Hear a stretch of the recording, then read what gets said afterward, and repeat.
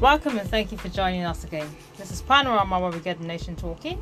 I'm Oladuni Afolabi. Today's podcast is titled Your Mouth, Your Window to the World. But more importantly, I'd say be proud of your mouth. And I'm going to personalize this, my Oral-B experience. You'd agree with me that on the 20th of March every year, the world is asked to unite to help reduce the burden of oral diseases which affect individuals, health systems, and economies everywhere. Now, the World Oral Health Day, which aims to empower people with the knowledge, the tools, and confidence to secure good oral health, is celebrated every year. And the trend was all over the world in the last 1 week, and it still continues.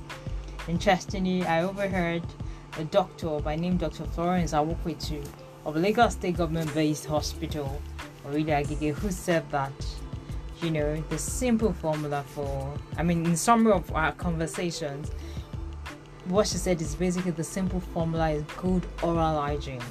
And no doubt I can attest to that. But before we go into details of my own story, let's just talk a bit about what oral health is. It is believed that oral diseases are a major health concern for many countries, and it negatively impacts people throughout their lives. Now, oral diseases lead to pain, it leads to discomfort, it leads to social isolation and loss of self-confidence. And in fact, oral diseases are often linked to other various health issues. Indeed, that's true. And trust me, anyone with an oral problem or a mouth problem would be, it's a very repulsive kind of sickness. No one wants to be your friend. I can say that I must have passed through that at one time in my life. But interestingly, there is no reason to suffer oral health diseases, as most oral health conditions are largely preventable and can be treated in their early stages. In fact, for me, I would say to you that oral health conditions can be treated with very good hygiene, repeated hygiene. Now, the theme for this year, and particularly for 2022 up to 2023, sends out a simple but powerful message which says be proud of your mouth. In other words, value your mouth and take care of it. I can tell you that comfortably. There is a saying that your mouth is the window to the world. I think it's an Oral-B advert, and no doubt that's very true. Now, this year, it's important that the world is inspired to change by focusing on the importance of oral health for individual happiness and well-being, because good oral health has a positive impact on our general health, on our well-being, on the quality of our life, and that is something worth taking care of. You'd agree with me.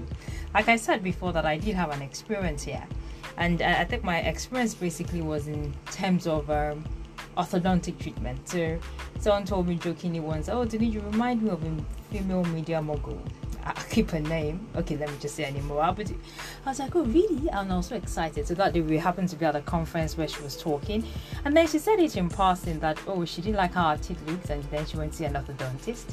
And then she had braces on her teeth. For some reason, I had to have an appointment with a doctor at that time, somewhere in Victoria Island. And I said I had a pain somewhere in my tooth, and he said, you need braces. Went to another doctor further down I just said you road, and the other person said you didn't need braces.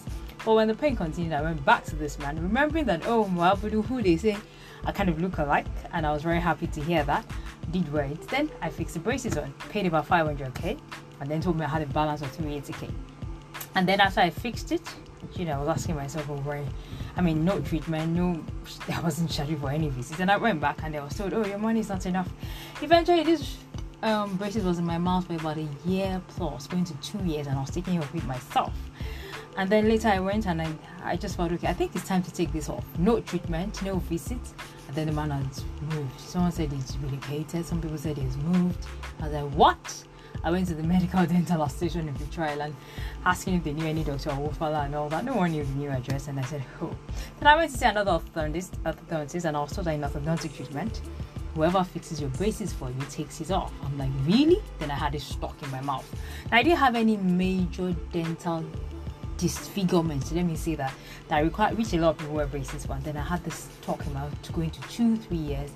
And then I think that in the process, I must have developed a breath issue. Eventually, I found a good Samaritan at the General Hospital Keja, Lagos, And I walked in there on the public holiday after a lot of prayer and fasting, I must say. And then I walked in and I said, please, I'd like to take off my braces. Yes, the guy took it off for me, and of course I paid, because he said he was there as an emergency doctor since it was a public holiday and people were very, very busy. Of course, I'd met a doctor before who just examined me and billed me about 10k, and I wasn't ready to pay. And then I walked into General Hospital again some time later, and then I found her and she's like, oh, it's you, I'm going to ensure no one treats you. And so I had that encounter at the General Hospital. I can't remember her name now. So eventually, when I found this good Samaritan doctor on a public holiday when no one was there, I was very happy. So I did take it off. And I think after that, I just found out that people just didn't want to be friends with me. I'm having a conversation and then the person is just frowning. And then later, I think it was my family member who said to me that I think that this thing you took off your mouth needed a post-braces treatment. I think you needed to needed some deep cleaning. Then I found I had a very huge bad breath issue. I'm like, really? Now, what was my solution? Before this podcast gets too long for comfort, I invested a lot in the Oral-B brand. And that's why I said it's my Oral-B experience. I bought every brand of Oral-B that I knew, because I've had too many disappointments with doctors. I haven't had my doctor relocate from his location. I didn't find him. I bought new sets of toothbrushes. I scrub my teeth every single day. I mean, morning, day, and night, with different brands. This Oral-B for gum treatment, Oral-B for breath issue, consistently for over a year. And I kept using family members to assess it for me, and that's how I got saved. Now, the summary of what I'm going to say, listening to Dr. Florence Awokweti of the General Hospital Ikeja, Lagos, who said oral hygiene is the most important, and I'll say to you and I, guys, the best solution is oral hygiene. Our parents invested, or our ancestors and grandfathers invested a lot in the chewing sticks, and I'm certain that you would agree with me that I'm not sure we had a lot of elderly men who had terrible teeth, except for one or few probably had fallen teeth or the other. But I'd say to you, the oral hygiene, taking care of your mouth, is consistently just solves it all. Thank you very much for listening. Indeed, your mouth is the window to the world, and that's my Oral-B experience. Enjoy.